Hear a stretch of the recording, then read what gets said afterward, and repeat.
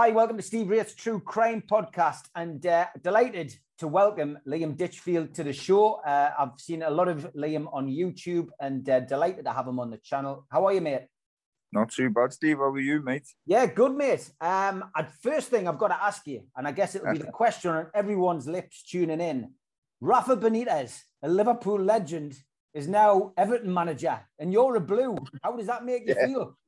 Mate, if I'm going to be honest, Steve, right, whoever goes there to help us win, I'm happy. But if someone comes, I'm a Blue lad, yeah, and it's going to be embarrassing for the other Blues now. So if someone said to me, name Everton's first 11 now, I can't. So, but if they win, I'll be the first person to send someone a text. Say, haha, and blah, blah, blah, do you know what I mean? Look, I'm football, and most of my channel is football videos. You know, I'm Newcastle United daft, and I love Rafa Benitez. I was lucky to work in his inner circle for those 3 years that he was on Tyneside. And I've got to be honest, you've got an absolute diamond there. And if you can we've got a good manager, lads. Although I'm not think we have got a good manager, mate. I've just drifted off football the past few seasons, but he is a good manager, mate. Yeah, without doubt.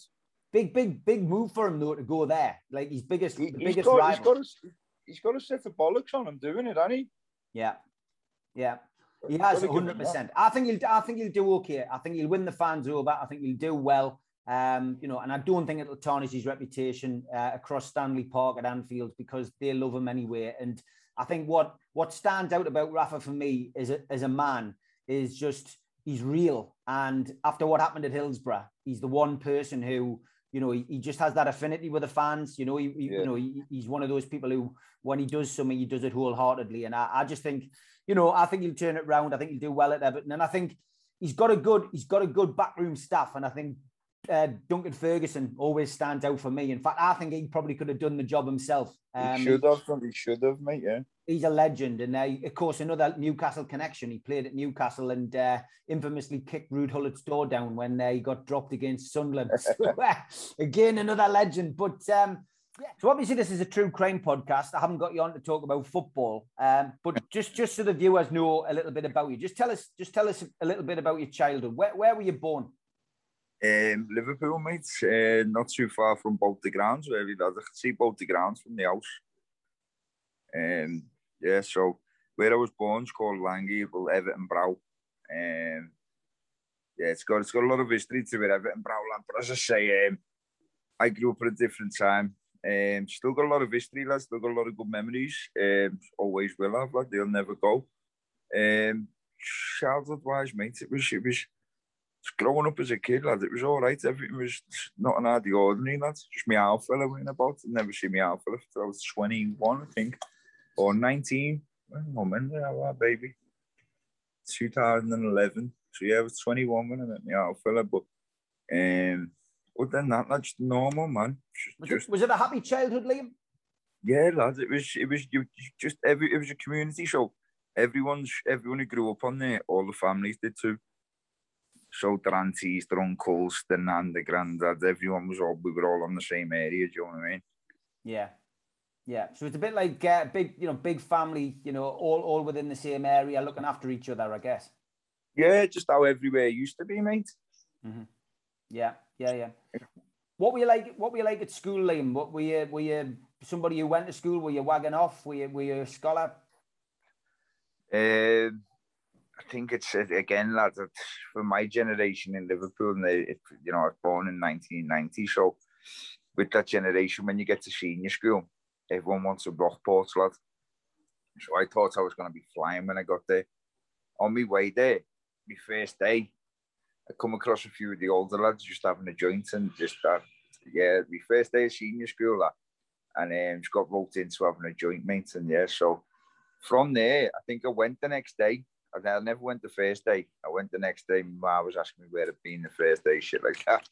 But I went the next day, mate. But I think from there, lads, from that first day, I don't think I ever really had in my head I wanted to. I don't know. I don't think I ever had in my head I wanted to do school, mate, because I seen how everyone else was. Growing up and on my way to school, I don't think I wanted to really stick it out, mate. But I think I stayed till the start of year 8 and they kicked me out, and it was just like referral units and stuff like that, and bounce up between different. I think that's what they were called. They were more like youth clubs, lads.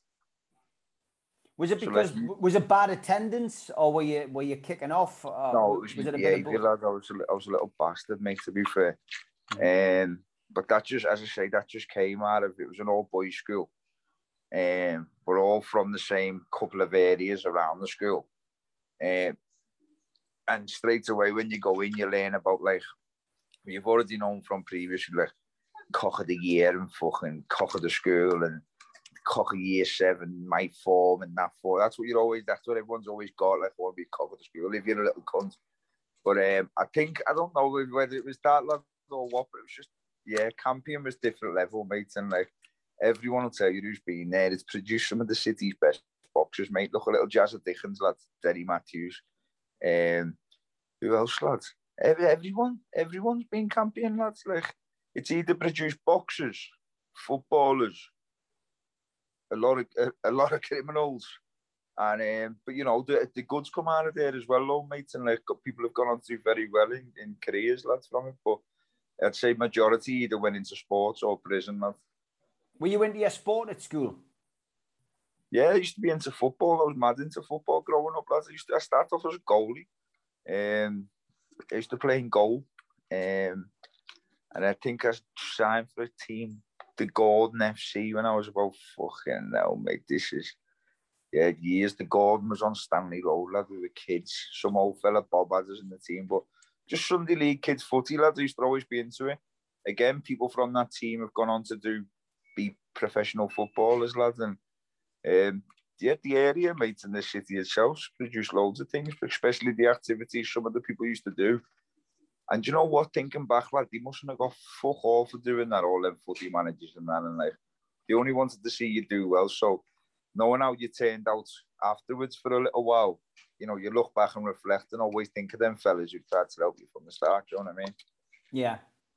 What was your social life like as you were growing up, as you were getting older, into your teens? Were you out with the lads? Were you up to mischief, or were you chasing girls? What were you doing, or was it a bit of both? Well, as I've just said, mate, like my first day in senior school, so I don't even know how old that is, mate. That's what about 12 or 13, yeah. Yeah, so like 12, I think it is. Like that was my first day smoking weed, lad. So you can picture how my life went from then onwards, mate, and you know, Liverpool in the early 2000s, lads. It was, you know, it was how can I put it? That was when like the rise of like what you describe as gangs started coming about, and you know, I was that generation coming through. There's been them before, there'll always be them again, lad. But like, you know, some people probably were, some people probably weren't, but that's how I think in my early teens, mate. Yeah, just slipped into smoking weed, lad, wanting to be like the others, wanting to be like everyone else, mate. Can't blame no one but myself, mate. It's just greed and like your eyes bigger than your belly as a kid, but you don't realise consequences growing up. But yeah, I just slipped into, I think, first off, mate, we used to all just be around on little pedal bikes and that when we were kids, and just always just a group of 10 of us going to the local park, and then there's, you know, again, there's birds in the park your age, and your kids, mate, you're all just messing around, drinking, causing mayhem.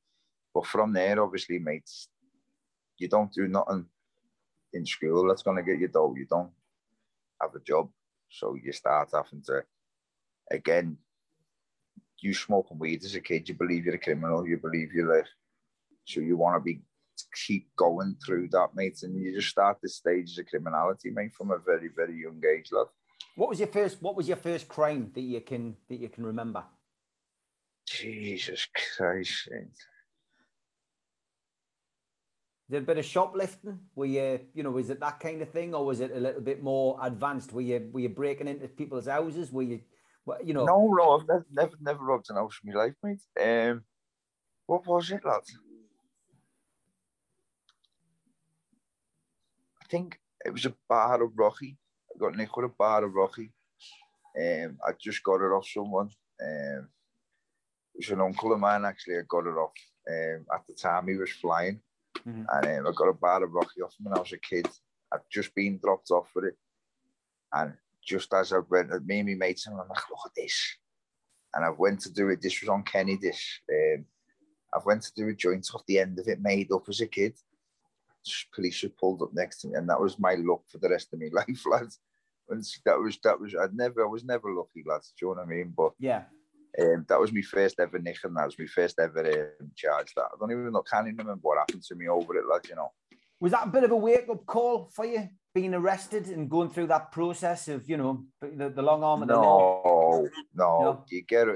You're a kid, mate. You get out with a needle on your shoulder, then, and you get out like, I'm just being nicked there, lads, and like, it's something to boast about as a kid, mate. It's not to boast about, like, but I'm just listen.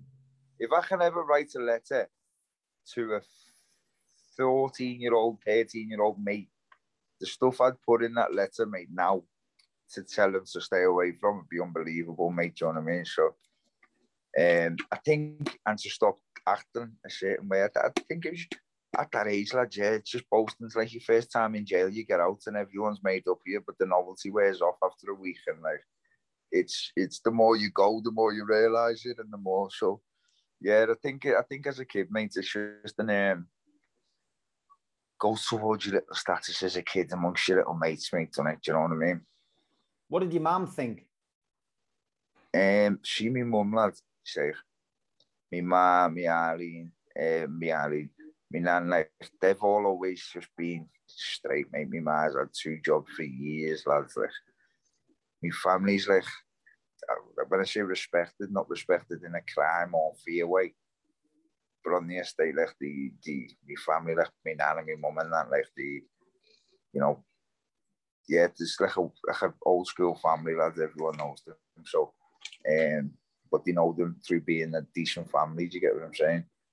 Yeah. And then it's obviously I came about, mate, and saw the real before for a few years. It's bad, lads. It's not.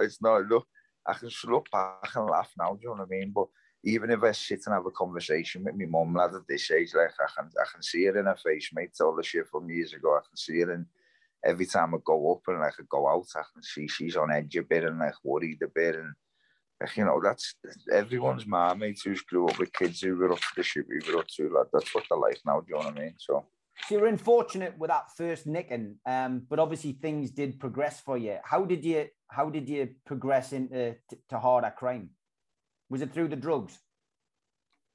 Lads, I think what I'd probably put it down to, mate, is as a kid smoking weed, lads. You'd always want to have a weed, mate. And like, you know, when you're that age, lads, you're not going home getting fucking 50 quid off your man every day, lads. And like, you've got to come up with your own little way of doing things, mate. And between you, lad, like, you know, certain people are like, I've looked at as like, of anyone else even older, like, he should be once you got his head screwed on, some of them probably look and think you're too game for your own good at that age. You're too wild for your own good. And like, in a sense, though, some of the people can see that and use it. But again, with myself, lads, I can't. How can I put it, mate? I think everyone who's my age, mate, or even older, the generation older than me, like, they can all like, relate to what I'm trying to say. Do you get what I'm saying? I don't want to just let everything out to them, because that's not me. Do you get what I'm saying? But yeah, people can relate to where they've been and things we've done as a kid, and just talking now about, like, you know, if you're honest and you've lived the same type of life and you was involved in any gang back in the early 2000s growing up, and like anything like that, like, you can relate to what I'm saying. And no, you can't even about your parents, mate, whether you were very good at what you done or shit. Everyone's mum worried about them back then, mate, and some of them still do now. Do you know what I mean? Yeah. I mean, it's look, it's quite clear it was the drugs that got you on that downward spiral, and you know, it was something that, you know, you started at an early age. I mean, let's look at the big case that you were involved in with, you know, when you were arrested for dealing. You know, you were caught bang the rights. You know, I mean, you're progressing from smoking weed to suddenly, you know, being caught in possession of cocaine. You know, how do you go from that to that? What charge you on about, Steve? The big case that you had, you know, where you were jailed for 7 years, weren't you? Oh, so you going right to now. Yeah, just let's go to that one. I mean, how do you progress from being somebody who smokes a bit weed and gets caught for a bit of possession to that? I mean, it's a big jump. How did you go from that to that? I didn't, how can I put it? I didn't progress. No matter you're older, so the £10 you had when you was a kid is the same as the £100 you have when you're older. So no matter if things are done and more money or things are done got bigger, it was just me aging with that natural flow of what happens when you start your life the way I did. You get what I'm saying? So with the big case now, obviously, as you've probably seen yourself, I denied it. And I was found guilty in my absence. So basically what happened was, and I had an appeal with this, so at the time I was doing wrong. I wasn't legit. That's by all means, I was, I can go as far to say I was selling drugs. Yeah. But not that. Got you. I weren't selling cocaine. Do you get what I'm saying? So yeah. I'm not saying I was innocent and I had nothing to do with nothing. I was selling drugs, but not cocaine. Yeah.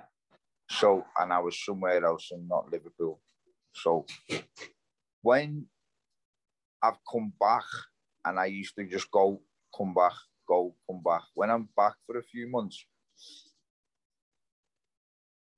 someone I speak to, one of my mates, long story short, that's how I was connected with the bird in a sense. Now, they were in a relationship. The way the papers made it out, it's a relationship, right? There were 2 separate rooms in the gaff, mate. It was not like that. And then I've seen these comments, and I've seen someone raise a question about it the other day.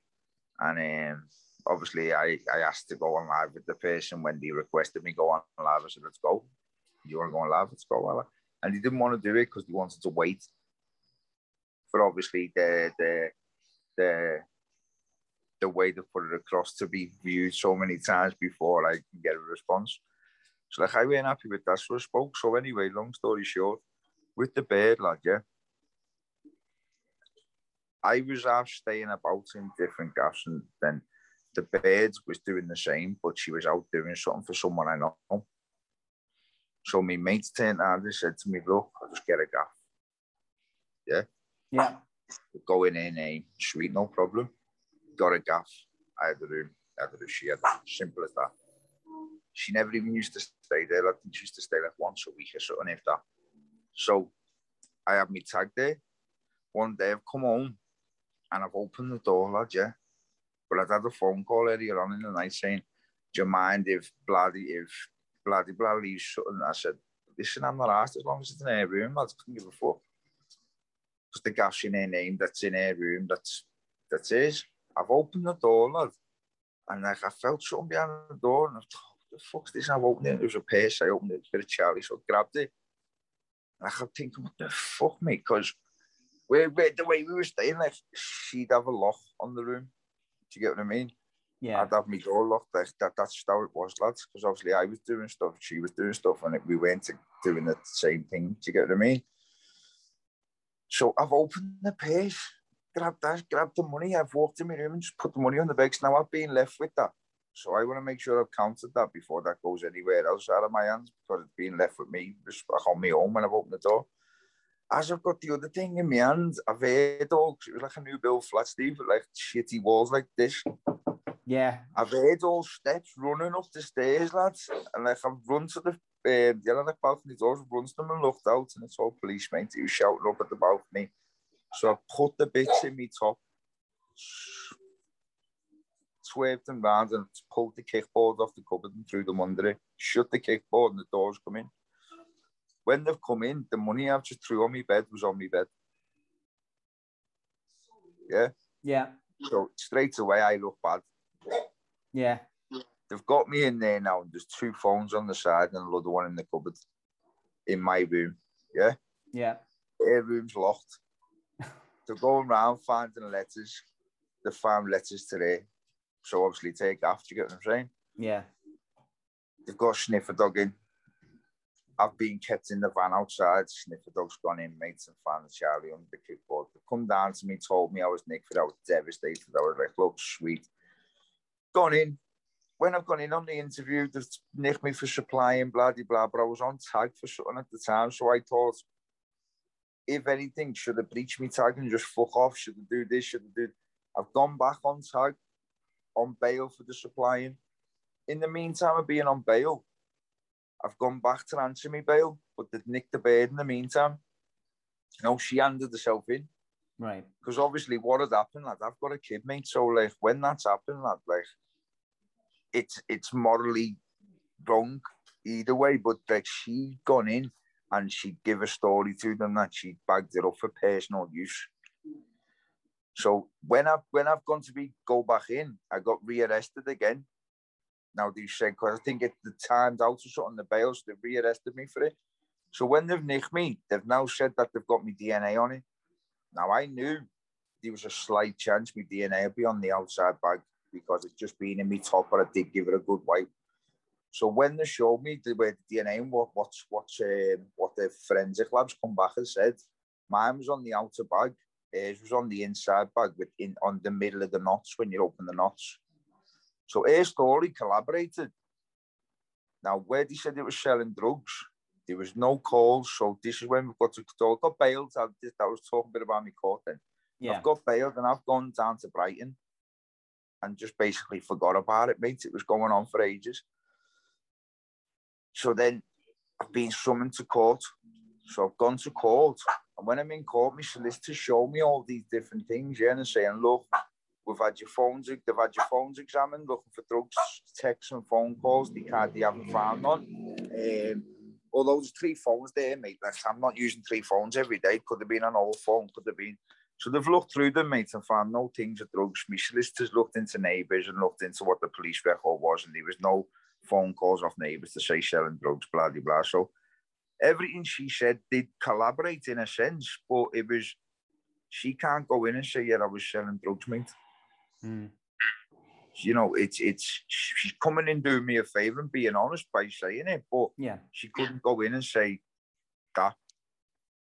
So she's come out with this story, and the judge said to my solicitor, Mr. Ditchfield, been a prolific drug dealer since. This was just as his thing before, like the jury go off to like decide type thing. He's been a prolific drug dealer since the age of 14. Now, I hadn't been arrested for supplying drugs from when I was 17 to that. And I was 24, I think. So my solicitor tried to say before they went out, look, there's room for improvement from the age of 17 to 24. From the age of 24 to 34, you're basically the same person, high possibility. But from a kid to that, there's a difference. The judge just shut him down, mate. And like, I got a sense the minute they've gone out, and obviously we've been told to go, I've just legged it, lad. When I've gone out to the court, I've just gone, and I went out the way, done my thing out the way, mate. And when I was ready to cut, they sentenced me in my absence to 7 years, mate. To give her 2-8, she was out after 9 months, lad. I don't know how women's things work, but it's a lot different to men's, lad. I know that. Yeah. So obviously I've handed myself in when I was comfortable to hand myself in. I wasn't going to jail without a penny in my pocket for something that. And not seeing my kid for all them years. For something what inside me, I'll never, like, obviously, lad, it's done, it's forgot about, you get what I'm saying, in a sense where it's forgot about for me. If someone else asks me, I'll tell them, but, like, that fucking hurt me, that, lad, you get what I'm saying, and it, I wouldn't, it hurt me, but it was probably the best thing what's ever happened to me, because if I didn't get it, and it didn't happen, and I weren't put in that position, I wouldn't be where I am now. I'd probably be dead, or I'd been ironed out. I'd probably iron someone out or been ironed out, or just being nicked for drugs again, or just let everything, all the people falling out everywhere, left, right, and centre. Like, you know, you'd have loyalties, mates, and like, you know, it's in that life, that's all you've got is loyalties, mates, and like your friends, and you know. Yeah, I mean, it sounds like a huge wake-up call for you, that. I mean, you know, going behind bars for something really that you hadn't been doing. You know, it's bad enough going behind bars, I guess, for something you have done, but for something you haven't done, and to get a judge come out with that kind of thing, you know that you know you're in bother. What was it like? I had my appeal accepted. Yeah, and I was fucking buzzing because it showed that. Obviously, I've denied even knowing they were there. I'm not telling them I've rubbed it in my top and that Steve. I'm doing, but I can tell you now, mate, they convicted me for it anyway, so they don't give a fuck about it, mate. Steve, on the police reports, it was saying when they searched the room, because they're meant to take the gloves off after each room search and put new gloves on. Because obviously they could have been in your sock drawer and then next minute go in another room and touch something else. And there's the DNA, do you get what I'm saying? I'm throwing all that at them and everything, and like, because that was the case. But obviously I did touch them, mate, you get what I'm saying? It's, in my opinion, and other people who probably have an opinion on it, yeah, but you still fucking done this, you still done that. Yeah, it did, but the whole point that matter was everyone. I know loads of people who don't sell certain drugs, but sometimes are in contact with that drug, or sometimes are in a house where someone else is there with that. And it happens, mate. What can you say, lad? What was it like looking at that sentence then, from your perspective? You mentioned you had a young son as well, so obviously you're going to miss those. Mate, listen, I would have got a bigger sentence doing what I was doing. Yeah. But I didn't. Right? Yeah. I would have in the end, but I didn't. It was something, lads, it's just, it is what it is, mate. But how it felt for me, lads, I was wounded, mate. But prior to that, Steve, yeah, I'd been arrested in Brighton prior to, hang on, let me do the dates here, lads, so I don't get mixed up. I was in Brighton 2013, 14, or 2013, start of 14. Yeah, it's 2013, I think, 2014. Now in Brighton, I'd been nicked for a good few charges, mate, a lot of charges, yeah. But while I was in prison, someone had alleged that I'd slashed them in prison. And I got bailed for it. I got charges dropped and got bailed for this. So when that sentence came of 7 years, I was on bail for a Section 18 without charge. So not bail without charge, you're not charged, you just bail pending further investigation. 6 months in, or a year into my sentence, between 6 months and a year into my sentence, I got a letter through the door in my cell. Yeah, so my head's already up my arse because I'm doing a 7 for fuck all, yeah. And then I get a letter through the door saying that I've been charged. I got charged through the post with Section 18 and a court date set and stuff like that. So during that sentence, mate, I ended up in court, nearly 3/4 of the way through my sentence. They had me up in court for started off as attempted murder when I first got arrested for it, but by the time it got to court, it was a Section 18. And I was in court for that for days, mates, and like I had no family there, no mates there. Like I didn't tell my family, like, so obviously that sentence, like, it wrote me mad and that off more than anything, because they half knew the story. Loads of people did, you know what I mean? So like with that, when I just done that court case on my own, but I was stressed. The kids' families there, the lads there, proper giving it the bigger, mates, and then something come up in the court, lads. And so obviously I'm questioning a letter what someone sent, like someone's meant to through in to the office. Yeah, I'm questioning it in court. My solicitors are questioning it. Then the person refused to come to court who'd done the letter. Then the prosecution had received new evidence but told the court, thinking it was going to go against me. Yeah. So they said they were going to examine the evidence, then come back in the afternoon. So I've gone back down the cells. When I've come back in the afternoon, the judges asked, and they said, no, we're not ready to show it yet. So the judge said, listen, you've had 18 months to build this case against this man. Like, I want to start seeing this because this is going on now. Do you get what I mean? The next day, I've gone back to court. My head was swatted thinking what it was. They were offering me at 12 to plead guilty, right? And that would have been squash me 7 and start at 12. So when I've gone into court the next day, the judges asked and they've said no again, mate. And the judge said, listen, you come back in the judge's chambers with me and I'll be the judge of whether it gets shown in court today. And then when he's gone in the chambers with them, he's just come out and just discharged the jury and that, mate, and thanked them for the service. And my solicitor already told me what was happening downstairs, but didn't tell me the exact thing, what dropped the case. But I've come up and kicked off in court after he's done it to the family behind me, lad. Because they've been giving me snide comments right the way through the court. So I've given them a bollocking and got jumped on by all screws, gone down the cells. But I'd been nicked with a phone when they first raided myself for meant to be doing this, kid. So then they've come back to me their cell downstairs and they're like, listen, I still got brought down for contempt of court. So then they said to me, look, you've got to go back up. When I've gone back up, the judge said to me, oh, this Ditchfield thing, you still forgot you was meant to be up in front of me for a phone as well. Now in prison, this is me look, Steve, right? In prison, people get 21 days to 42 days for a phone. Yeah. Off the outside judge who comes in. Yeah. Mine, because of this fucking cunt in court, mate, has now got me in a Crown Court. So the Crown Court judge sentencing me for the phone because it got sent outside, yeah? Yeah. He asked me how I plead. I said, guilty. He gave me 12 months, but with a third off to run consecutive to my sentence, love. And then give me, I think, 28 days. No, that was the start of me 7. I got 7 years, 28 days off that judge. And the next judge gave me 12 months with a third off to run consecutive. And then from then on, mate, it was just like piss tests, fighting, getting GOA'd all the time, suspicion of doing this, suspicion of doing that. That happened for me first few years, lads. And it was me last year, mate, what really, I just learned to shut off as well, Paul. I mean, Steve, you see, like, with the baby, when you're in there, like, you're stuck in a mad thing, man. Like, any lad who's been outside, especially if you're not with the man and that no more, like, it's, so, you know, I just learned to shut off, mate. Like, did your son come and visit you with your ex at any time in prison? No. Wow. So that is hard.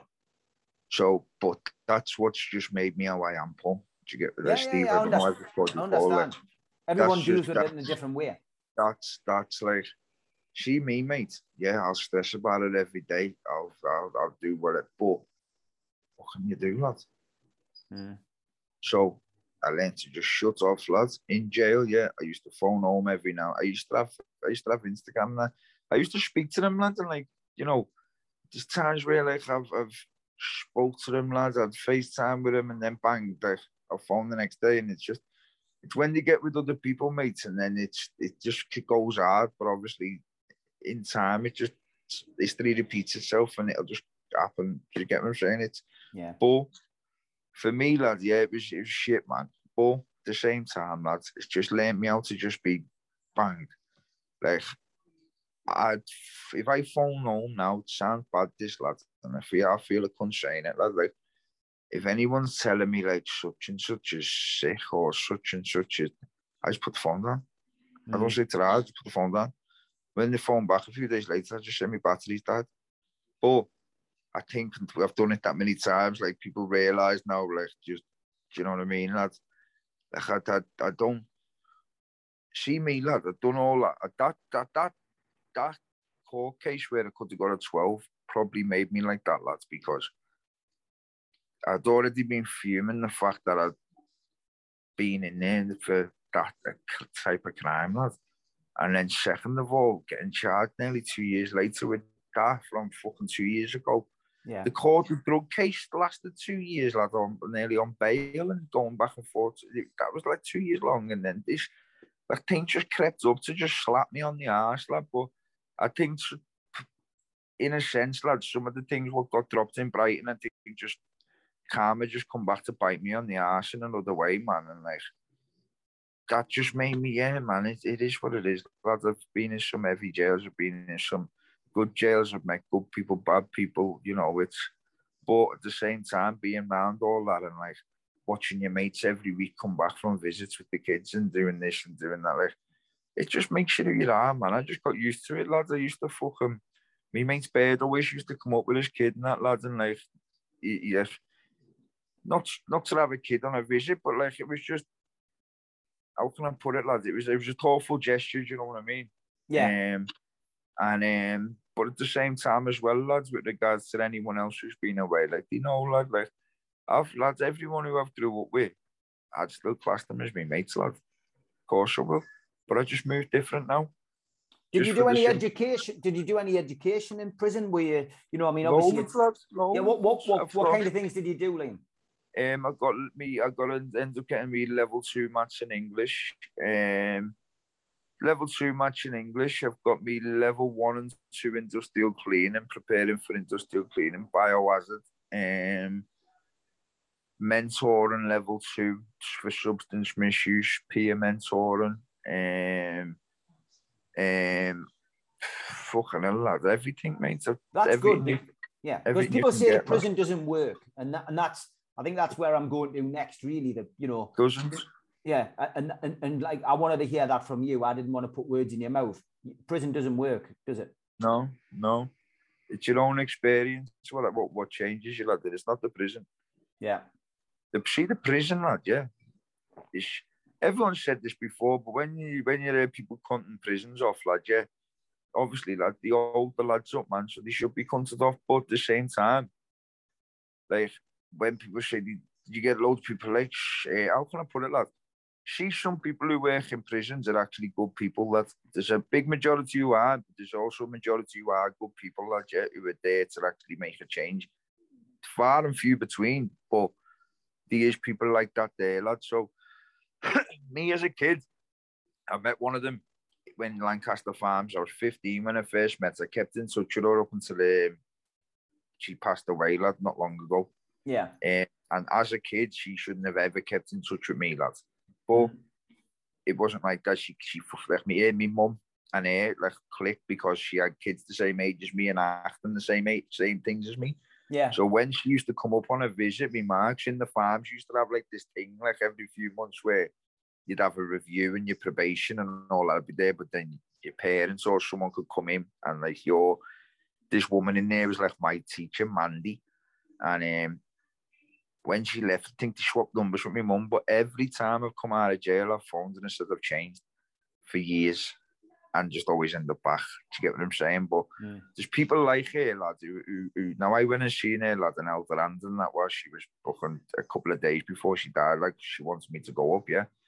And now that's a massive compliment to me, lad, and something I should have listened to years ago. Do you get what I mean? For her to have done that job and still want to see me after all these years, just to like say goodbye, lad, that's fucking powerful, mate. But with regards to them working, lad, in a sense, with things like that, when you get to my age, when you do come away from stuff, yeah. They do work.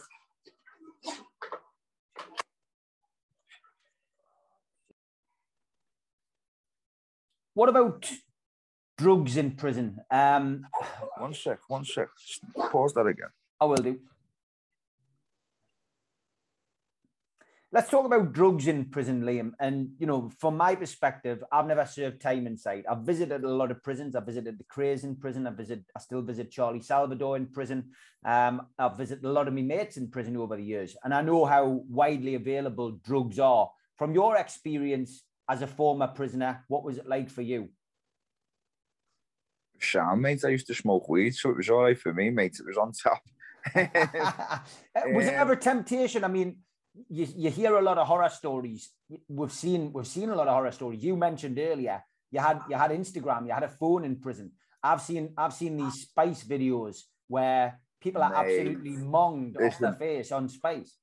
So see, I hadn't been to jail for a few years before I got remanded in Brighton before this sentence, right? And I remember when I walked in there, everyone talked about the spice, yeah? And I started seeing people and was like, wow, mate. And like, obviously, over time, I've seen it, got used to what it does to people. And then when I've done this sentence, lads, and how can I put it, lads? It's not. I think they made spice, lads, to combat, well, they not made spice. The prisoners get round anything.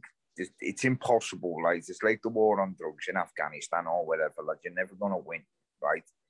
It's like, no matter, time's growing inside and outside, but outside's growing a lot more rapidly. Do you get what I'm saying? So you're never going to combat it, lads, whatsoever. So it's just pointless. The best thing to do, lads, it's not bow down to people and let them smoke weed, not a chance. But like some prisons, lad, yeah, have some screws on the wing who are fucking the best thing the wing could have. Obviously, there's still a screw, but some screws don't mind the lads having a joint as long as you just keep the others off the space. Yeah. Do you get what I'm saying, Steve? Yeah, I do, mate. Yeah.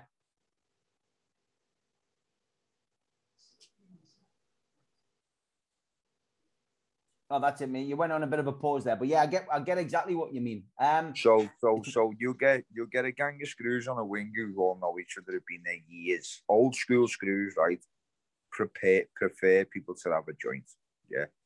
The new screws prefer people to have a joint because the new screws aren't cut out for what's in there at all.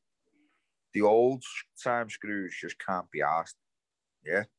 Yeah. So if you've got a wing full of spice heads, the paperwork is horrendous that they have to cover. The incidents are horrendous, the smacks, the debt, the state of the wing, the state of cells. Like that all plays a part in it as well. Do you get what I'm saying? So when you've got a group of lads on the wing who like just have a joint, or you know, they've got a phone or a few phones, screws. I'm not saying they don't mind it, lads, but it's tolerable because at the end of the day, no matter what officer you are or what prison you're in, you're reliant on prisoners just as much as you're reliant on your other staff member. And that's not to help you out and grasp people up. That's to stop a problem arising on a wing. Do you get what I'm saying? Yeah. So it runs deeper now. Whereas another thing as well, right? I'm glad I'm out the system. I'm glad I'm out of jail. The way it is now, the way it's gone, the influx of new staff, what's just arrived to prisons the past few years, yeah, and the age of them, and the lack of life experiences, and the lack of people skills and confrontational skills. And yeah, they get taught the screws courses, but I get taught how to do things in work, don't necessarily fucking remember how to do them, and that's like proper, like, you know, mechanically. You can't be taught to be a person, you know. A boxer gets taught from a kid to older. Even if they come on later on, they half know how to fight. You can't get 18-year-olds and stick them in Walton, Pentonville, Barlinnie. How are they doing that, lads? Like, some people have got great grandkids older than that who are in there. But it's, again, the age of some of them and the way some of them talk to prisoners, right? And it goes unnoticed and blamed on the prisoners, right? Some of them talk to prisoners like they are superior to the prisoner. They've got the job, but the prisoner's punishment is being inside. The prison officers are there to have a cool run system and all be sweet. Not necessarily have a laugh every day with prisoners, but you come in to make sure there's no disruption, there's no this, there's no that. Perfect. That's what you get paid for. Your lot of bads, it's not a problem. I've come in because I've been a cunt. But there's no need for you to speak to me the way you speak to me, and there's no need for you to throw me out. And like, you can get bolts and bars one day where they come and bang your bars every morning. They come in and go bang, bang, bang, and they check your tap and check your. So you get some screws for years who've just left you with like a chair because it's got a cushion on, like a comfy chair, right? And then you get some who'll rip it out yourself. But then you'll get some who'll leave you with a plug with 2 plugs on just so you can have your plug in your kettle. But you'll get some who'll take it. Like, you've got a mad mix, and the ones who are doing the taking, that's all we've got. Like, some people say that you can't have, some prisons say you can't have pictures on your wall. So, like, you've got a picture of your kid up, screws. No, it's you know, it's human rights. It's morally right to just leave it. Some will rip it down while you're not in, and like when you confront them about it, press the alarm on the bell and try and jump on you. Like you're not gonna forget that. So like, you know, it just there needs to be more communication, right, behind the scenes from former cons to whoever brings these rules into prison, just on how it affects you.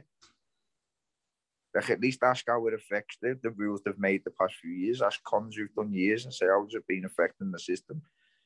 If you've got an honest con who wants, because, you know, people are always going to go to prison. So you're going to want to have it where, I'm not saying it's shoot both, mate. Some people deserve to rot in hell, never mind prison.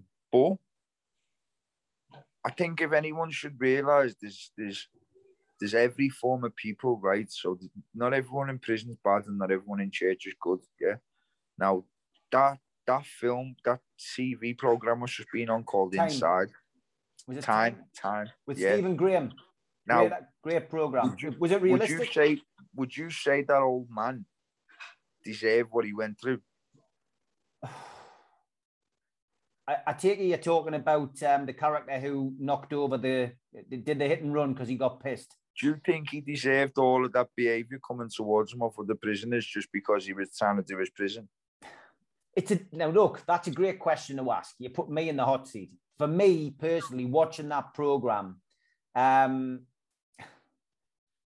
once you knew what he did, because the build-up was that he knocked over a woman and he'd been drink driving. Look, he went into the prison. My understanding, bearing in mind I've only been I've met a lot of the major criminals over the years. My understanding is if you show any weakness when you go into prison, you're screwed. And that, you know, did he deserve that? But from someone who's never been to prison, do you think he deserves it? I don't think he deserved that, no.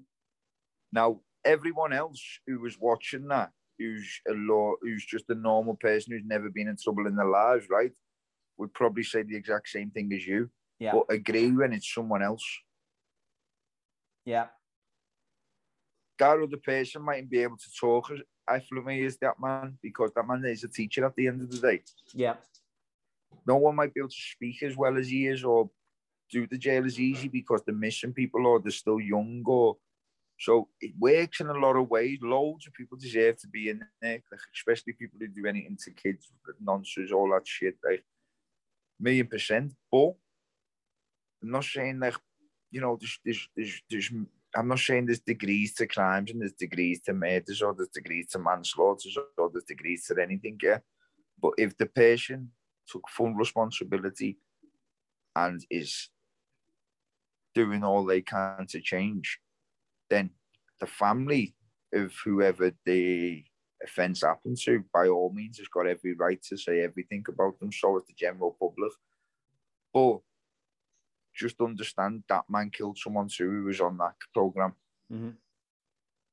Like, what did his family, what did their family think? But then what do you think back home about, like, should they be treated that badly or not? Like, there's no categories to where someone should be. It's, if someone's sincere, someone's sorry, and someone's trying, and someone's doing everything they can, there's got to be some type of moral compass. Mm. I don't agree with anything towards any nonsense and all that. They deserve everything they get. But there's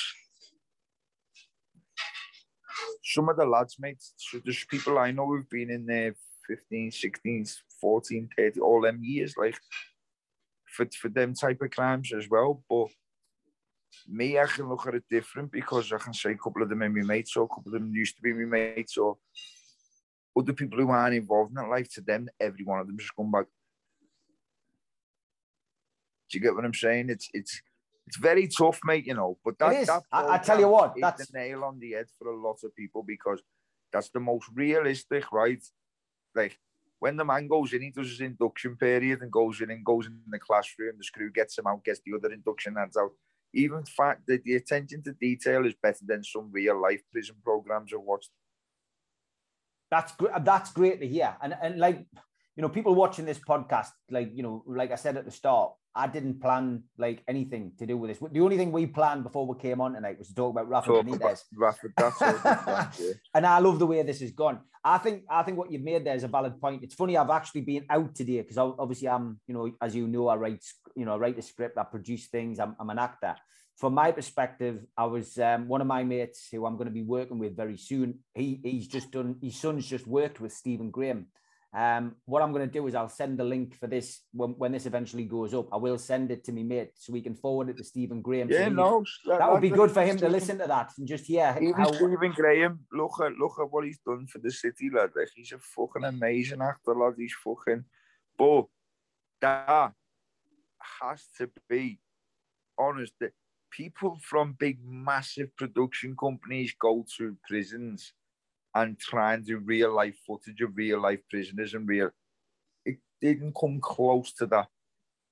So obviously you've mentioned some of these programs that have been made in recent times. Channel 4 done documentaries about prison. They've gone in, they've done like fly on the wall documentaries about real prisons. But yeah, you know, you've actually said that you felt the Stephen Graham dramatization was probably more realistic. Why is that? Because someone who's definitely took advice from an ex-con and a few ex-cons, and I mean someone who's done a lot of years for that, because it was just the attention to detail, like on them prison things. Like, do you know what it is? Although Stephen Graham's an actor and that was a drama, whenever TV programs go into the prison, they will never go on a wing where all the actual main lads are. They'll go on like a wing where people owe fucking money out, or people that fucking... They'll never show the proper prison, do you get what I mean? Yeah. And the screws seem to act to the camera. And basically, I've been in there when before... where was I? I think I was in Elmley. And it weren't even camera crew coming in. It was they basically review the prison every year. These people who come in and give you prisoner star rating. Mm-hmm. And mate, for days before, for weeks before, all the screws, it's giving everyone jobs, making sure they look at, getting them out of the yard, paint this, paint that, paint this, paint that, change this, change that. This is what we say when they come. This is what we're going to go to your cell or your cell. And like, they act more than Stephen Graham, and Stephen Graham is an actor. Yeah. Do you get what I mean? Like, at least they were portraying real life in the prison. When they come in and film the prison, they portray what they want to be passed off as a good prison. Yeah. When it's not. Do you get what I mean? Did you ever get a chance? You tell me one prison in England.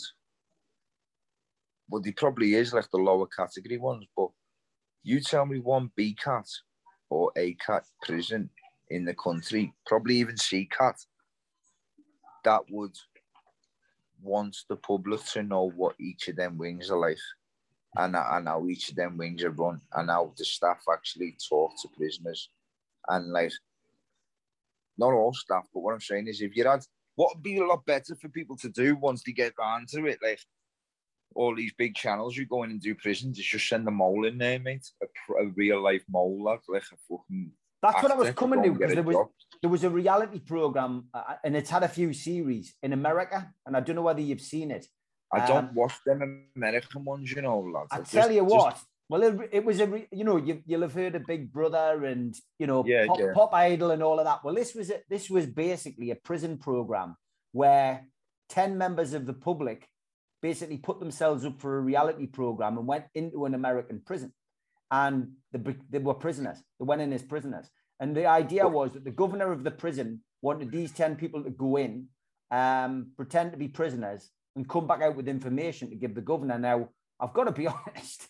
I mean, it's a surprise that I haven't tried it over. Do you think that anybody would get away with that over here? Or do you think the prisoners would sniff out the fakers? No, what has happened is, if you've got someone outside who can handle themselves, lads, and they're one of the lads, but they're just not a criminal, like, he'd piss all over jail if he's got no kids and all that. If he wanted to sacrifice being with his kids and get paid for doing the program, like royally, as he should, for going to do that away from them, then yeah, but they've just got to have that. You don't even have to something about. If you were to send someone in who's a proper fucking, you can just look at them and know. Different. You send one of the lads, he's just like policeman. If they send certain police type of officer in his own clothes, you can spot him a mile away. Then obviously by seeing all these things especially in London, it must happen a lot. Like, police officers just looking like the lads. Do you get what I'm saying? Yeah. Speaking like them and looking like them. So it's I think if that happened, then there'd be a fucking massive outcry as to why it hasn't been publicised all these years, but it's always been publicised about how hard the prison feel let down by government because prisoners are overrun and it's prisoners are doing this, prisoners are doing that, I think a lot of light would be shined onto the actual staff, mate, to be fair. And especially if there was a mole, and an honest mole, not a mole who becomes to like the job and want to carry on and be a screw. Like, as long as there's a real life person in there who's looking at real life things and is involved in everything, you couldn't put a mole in there who's going to go and sit on the non-swing, could you, lads? Because you're not going to know anything. So you'd have to put a mole in there who's willing to have a little straightener every now and again, who's willing to get twisted up every now and again and go down the block and like experience it properly the way every prisoner does. Do you get what I mean? Mm-hmm. Mm-hmm. So, let's finish on the positive. You've turned your life around, and so many people who come out of prison don't manage to do that. How have you managed to achieve it? Through realising that if I didn't go away, I wouldn't be here now. Do you get what I mean? Yeah. And when I was away, as I say, my last year, mate, it was different. Everything was different. Everything felt different. I felt different. Everything around me. It's just, I was looking at people coming in.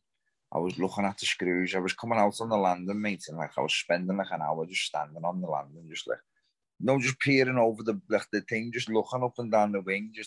I used to just examine everything, lads, and used to just think, what the fucking hell am I doing that? Like, all the time I've missed with the baby, lads, fucking family members who I thought I'd see when I got out, who've died since. Like, some people don't realise going to jail is the last time you see some people, mate, for the rest of your life. That's it, they're gone. If they're not your indirect mum, dad, brother, sister, or kid, you're never seeing them again if they die, mate. Do you know what I mean? So, loads of things, mate, made me do it. But the other thing was, lads, I just wanted. I've realised if I've done what I've always done, I'll get what I've always got, mate, because nothing else had changed and I've always done the same shit. Do you know what I mean? So, by me coming home, I didn't find it as easy because before I went away, probation was government funded, Steve, yeah? Yeah. So probation was a lot like, there was a little bit of support there for you before I went away. When I come home, mate, it's all been privatised, and it's so like, I come out and like the woman said to me, right, where's your ID? I said, love, I've never even had a bank account since 29, do you know what I mean? Like, she's like, what? This was when I come home in 2019.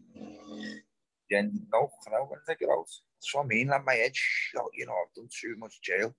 I got out the 27th of September, I think, 19. And then I said to probation said to me, where's your ID? I haven't got a bank, love. Blah, blah, blah.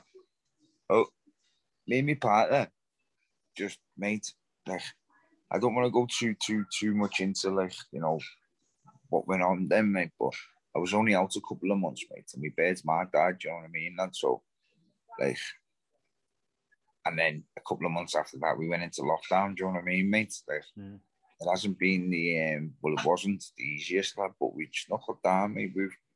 It is what it is. It's as I said, I don't want to go too much into it, so I went a bit into detail in a different podcast, mate. And like, yeah, that's fine. Look, it was upsetting for some people, do you know what I mean? Of course.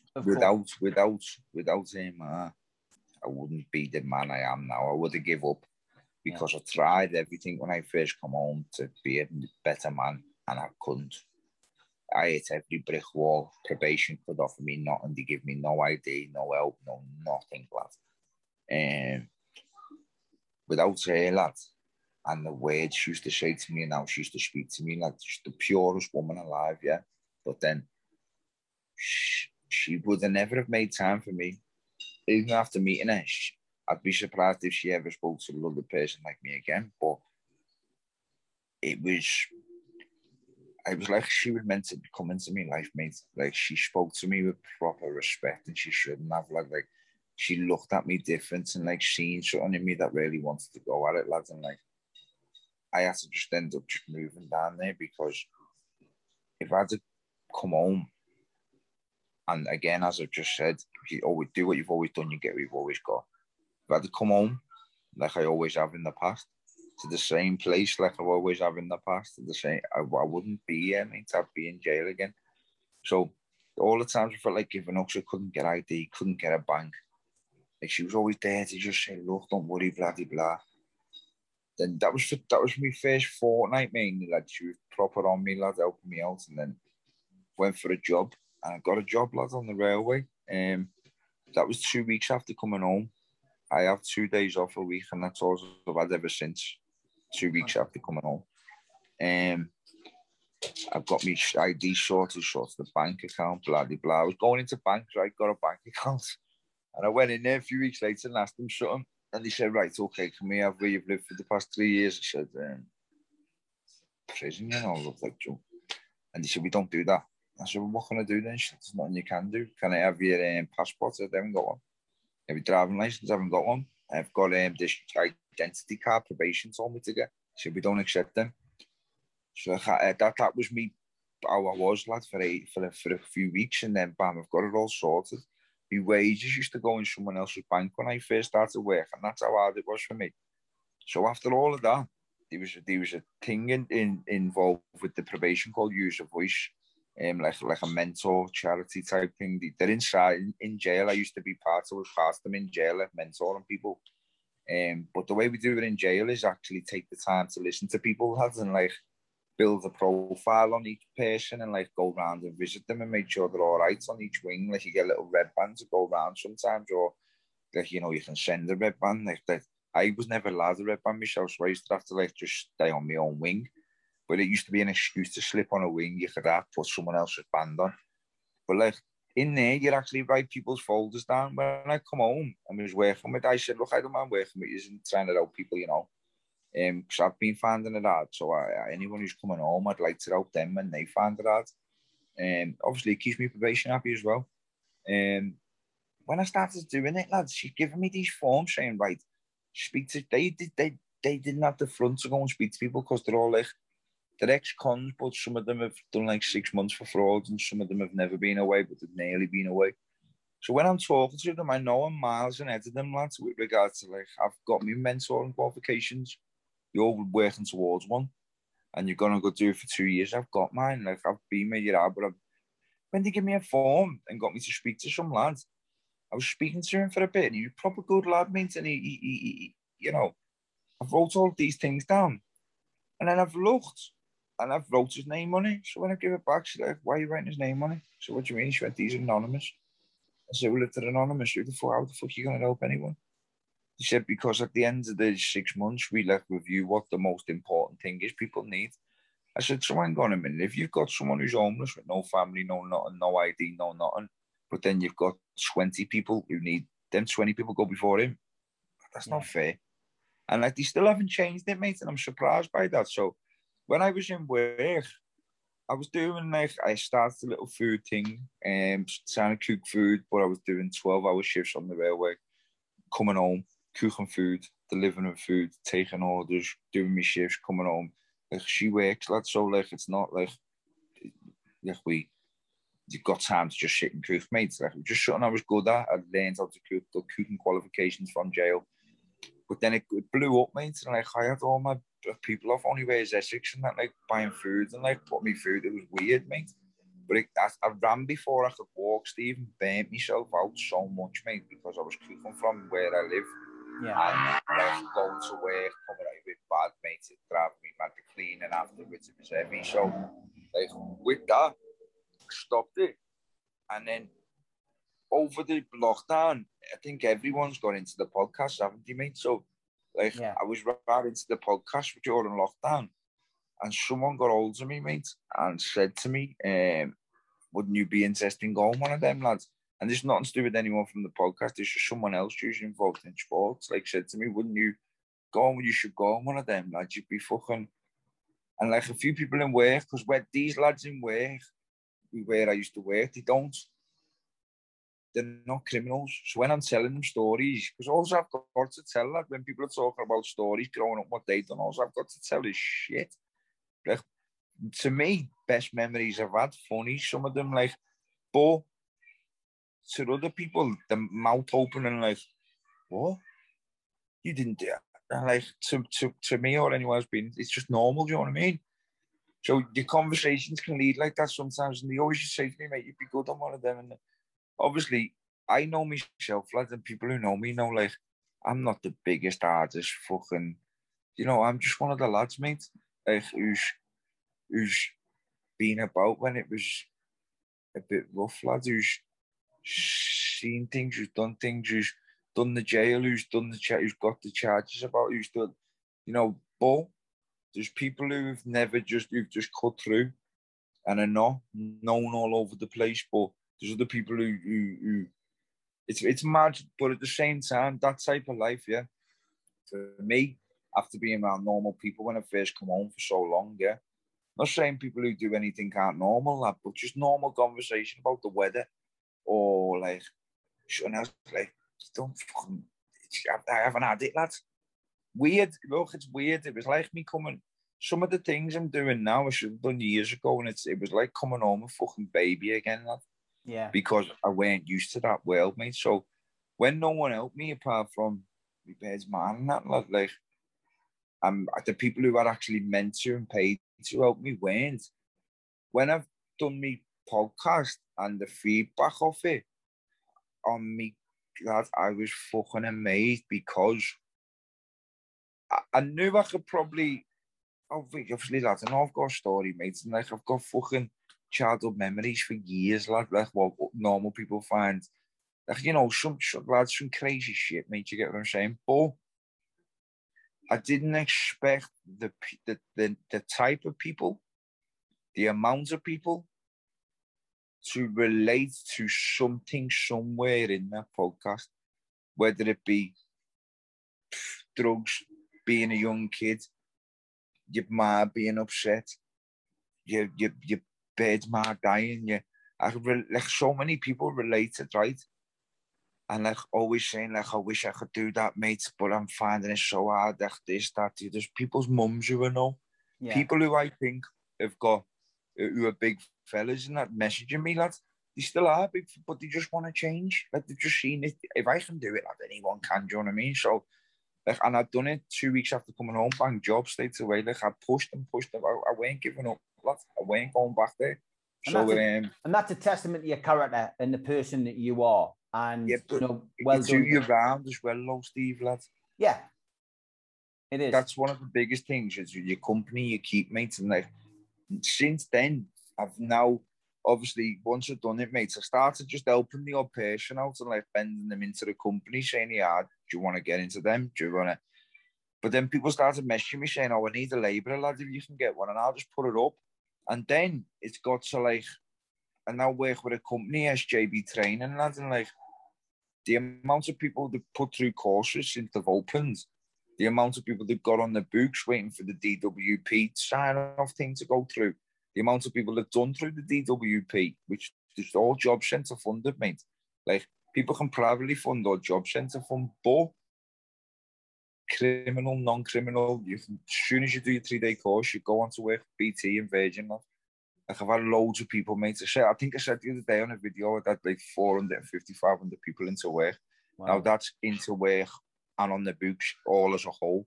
Brilliant. Like, now that's just me on my own, right? Just doing what anyone who's got a platform and a big platform should be doing, lad. In the meantime, other things take you off pat, mate, and that always happens when you do well, lads. I'm not doing well myself, but when there's positive things happening, there's always a negative creeping up somewhere. But with myself, mate. I've just tried my best, lad, to focus on it. I don't want to get sucked off a path by not doing that, because then there'll be people getting let down because I'm too stressed out or I'm too stuck on something not to respond to messages and leave a big build up of 2-3 days worth of messages. And like on my page, mate, I get loads, lads, and like, so if I have a stressful fucking few days and I've been sucked off the ball, it's not me, it's normal people who it's affecting, lads. Like with me, I can jump back on my phone. Yeah. But if someone's messaged me and they've waited 3 days, or they've had to be, I've had to forget about it because I'm doing something else, and it's not fair on them, lads. So, like, again, it just goes back to even with trolls, lads. Like when you get trolls in comments or you get trolls in, like, what can you see? What's wrong? Do you know what I mean? Mate, it's not what can you see what's wrong. Is I appreciate every one of the trolls who come, because at least I know I'm doing something right to bring some type of thing like that towards me. Yeah. Because when you do well, that's when things come out, mate. And I think people come out the woodwork. But with myself, mate, I'm just over the moon to be doing what I'm doing. I'm over the moon to have left where I was and gone to where I am now. Like my career, mate, is only just started, and it started at 29. But from 29 to where I am now, I ain't done too bad in a career. And my career's only gone on 2 years.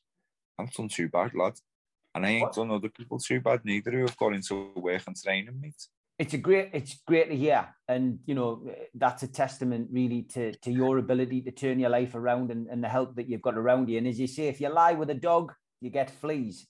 You change your company, you change your circle, and you know, you've changed your life for the better. Let's finish off just with a message to any young aspiring villain in anywhere in the country. Some youngster who's watching this, who's thinking, I might get into a bit of dealing, I might do a bit of this, I might do a bit of that, I might go do a bit of thieving. What would you say to a young person who was watching this, who was thinking about getting involved after the experience you've been through? Right. Every youngster, mate, how can I put it? Every youngster's got an older person who they've looked up to, or who they're around. He's the boy at the minute. But everyone's been a boy. You'll be a boy one day. Just like I can say I was a boy where I was. He can say he was a boy. He can say he was a boy. That doesn't last forever. So don't always try and be the same man who you was. Everyone's been a boy sometimes. Steve, you've been the boy. Sometime in your life, you've walked around and thought, I'm the fucking man here. Just in your own head. As a kid or as grown up. Don't always try and be that person, man, because when you go away, especially if you're going around causing trouble and shooting, stabbings, and you're involved in all that gang shit, right? The minute you go away, your mates are too busy. If they're not too busy, you're the only one in jail. Or if you're not the only one, you're just scattered around. But then when you pass around jail after jail after jail, jail's a very, very fucking small place. And like, you know, just always remember that you only hear good stories about prison and how people took the piss out of the system. I done this, I done that. I've done it myself. I'm guilty of saying the same shit myself. But on the other hand, I'm also put my hand up and hold my hand up and say, there's been some times when I've thought, I'm gonna have to do this here, mate, and I'm never coming home, or I'm gonna end up getting ironed out here. Like, it's not to be fucked with. Some jails, listen, you go and have a laugh. Some jails, you go and do this. But if you're a kid, the best thing I could have ever done is just stayed in school. See, when you get criminal records and that, each criminal record you stack up from your first one lowers your percentage of where you're going to go job-wise. Not ambitious-wise, because you can have loads of criminal records and go and be a millionaire once you finally go legit. But it just helps to have different avenues. If you haven't got them avenues, mate, you need to, you know, it's not what you know in life, it's who you know, do you know what I mean? So when regards to bouncing around company or finding out companies, it's always best to just stay in your own lane, man, and listen. Do you know what's the other one? Listen to your fucking mum, mate. They're always right, lad. I'll tell you that. Yeah, 100%. Listen, it's been a pleasure having you on. Great to hear your story, a little bit about your life and how you've turned your life around. I just want to say, Liam, best of luck to you And the only thing I won't wish you luck with is when Newcastle play Everton. I look forward to texting you and saying, hey, we've got 3 points. But just understand, I probably won't even know who scored for Everton. I'll be texting you right back, mate. But again, lads, the camera at the start, I'm sorry about that. It's just the phone's fucking, as I said, I've got better things to spend money on, mate. I'm only on my phone just to type things or to repost people to get them in work. It's not for the other videos, so I'm not in a rush to get it done. But yeah, sorry about the start of the video. Don't worry about that, mate. It's been a pleasure being on there with yourself, and I'm happy I got to put you in the hot seat for at least one question as well, mate. Well done, mate. Take care. Thanks very much. No problem. Ta-ra, Steve. Nice one, mate.